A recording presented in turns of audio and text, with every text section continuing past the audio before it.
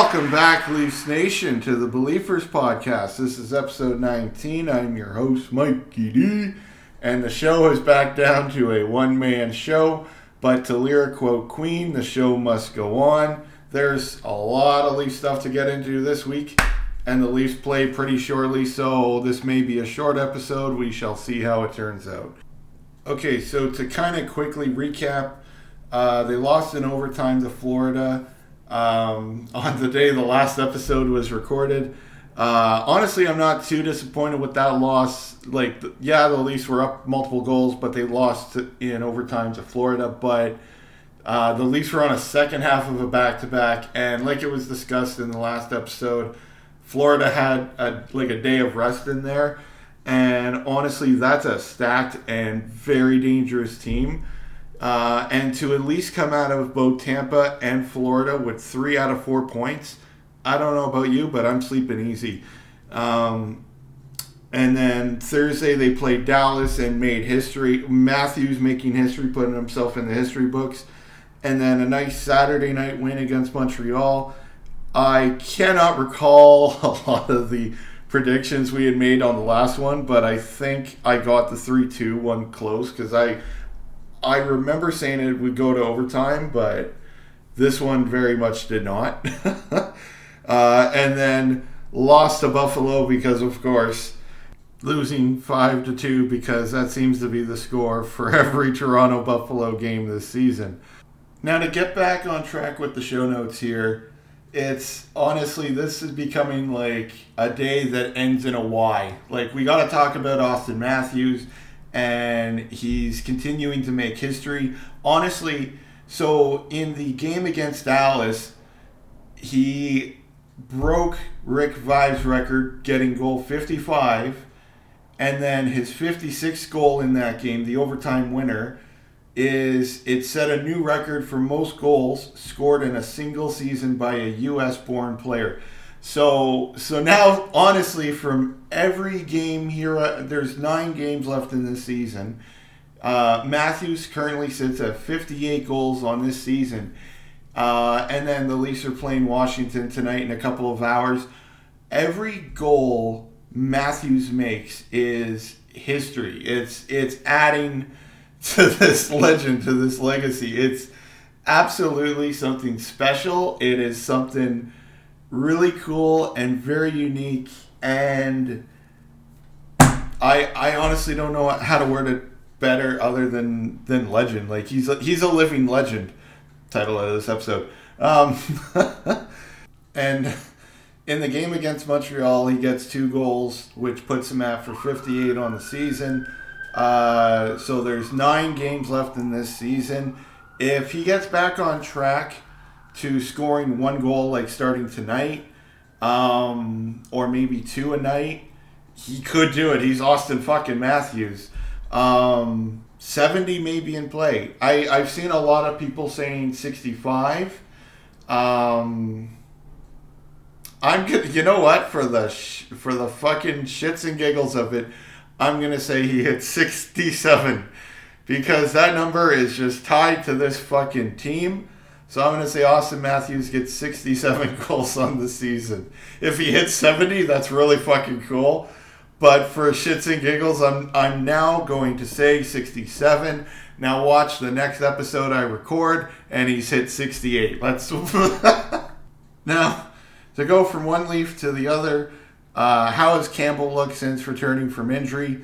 His first game back was against the Flyers on the 2nd, and in that game he let in 3 goals. He made 29 saves for a .906 save percentage. That's, you know what, for his first game back, that's awesome.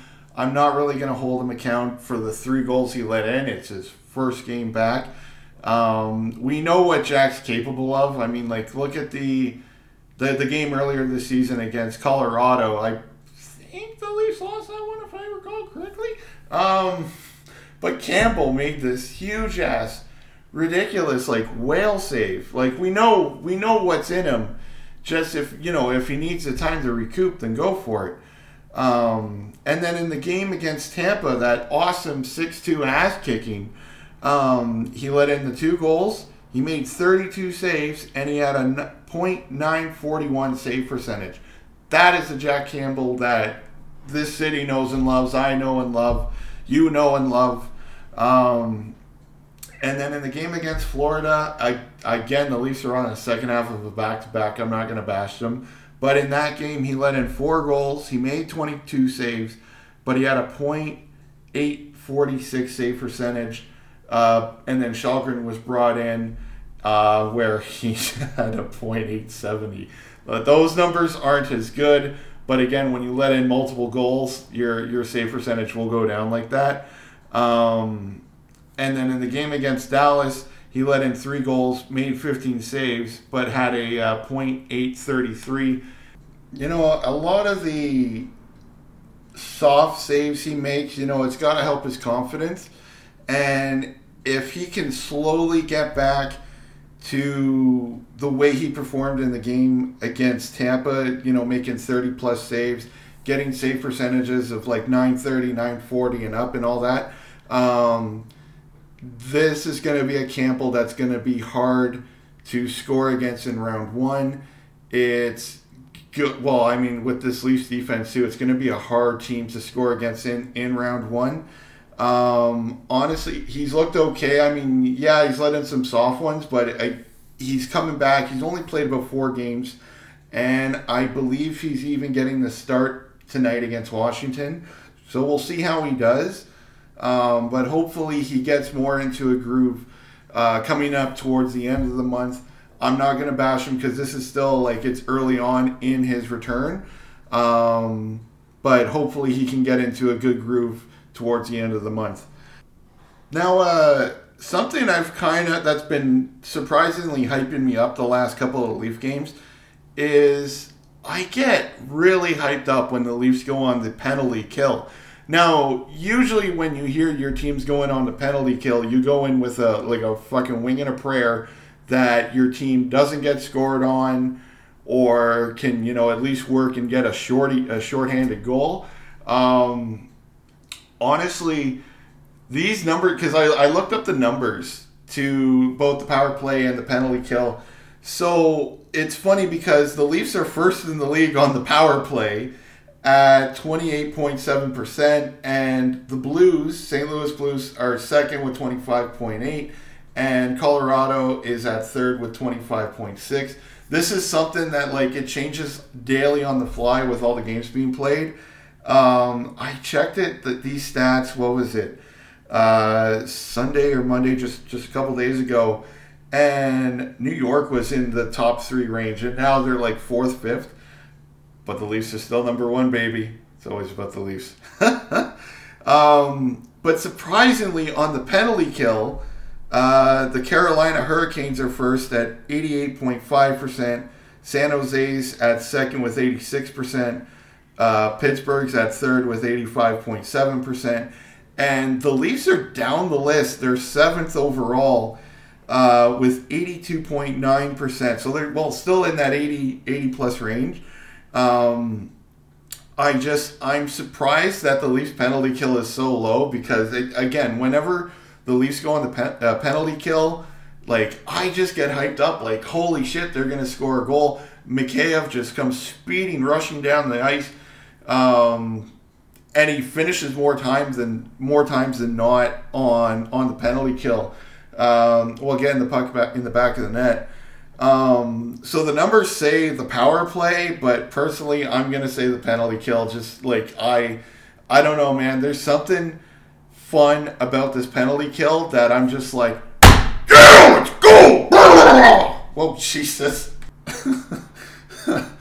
So, yeah. Again, the numbers say power play. Personally, I'm gonna say the penalty kill. But on that, the Leafs are 8-2-1 since the trade deadline, baby. This team is gelling. In 73 games played, they have 47 wins, 20 losses, 6 overtime for a 100-point season. They're second in the Atlantic Division. They're fourth overall the entire fucking league. Hell fucking yeah. And to close it up with some upcoming games and predictions, well, they're playing Washington in a very little bit here.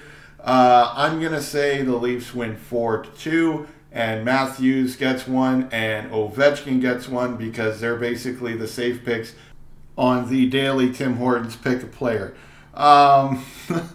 They play Ottawa on Saturday. I'm going to say the Leafs rout them up 6-3. It may be closer. Ottawa seems to give it their all, kind of like when we play Montreal. Like it's a team that gives it their all. But you know what? I'm gonna say 6-3 win. And then on Sunday, the Leafs will be on a second half of a back-to-back playing against the Islanders. I'm gonna say that's a 3-1 win. And Philadelphia on Tuesday. To my Flyers co-worker, good luck. But I'm going to say the Leafs win 5-2 in that one. And on that, you know what? Because we are coming up to playoff time, baby. In an upcoming episode, I'm going to do an ideal lineup and pairing for the playoffs. I think that'll be a lot of fun. And for sure, maybe in the last week of April, because we'll know what most of the playoff setups are, or playoff matches will be at that time. So I'll do a playoff prediction, and we'll see how very wrong I am. But that's going to be a lot of fun. And speaking of playoffs, I want to give a shout out to the Toronto Raptors for clinching a playoff spot. Good luck making history again. Hopefully you boys do it. And a shout out to the Blue Jays on starting a new season. I do not follow either sport religiously as I do hockey, but you got to support the city of Toronto. So go Toronto, go Raptors, go Blue Jays, and go Leafs. And on that, you can follow the show on Spotify, Apple, wherever you get your podcast from. You can follow the show on Instagram and Twitter at BeliefersPod. You can follow my personal Twitter at MikeyD392 and my personal Insta at Michael Dulson. And until next time, go Leafs go, and don't stop believing. Jesus.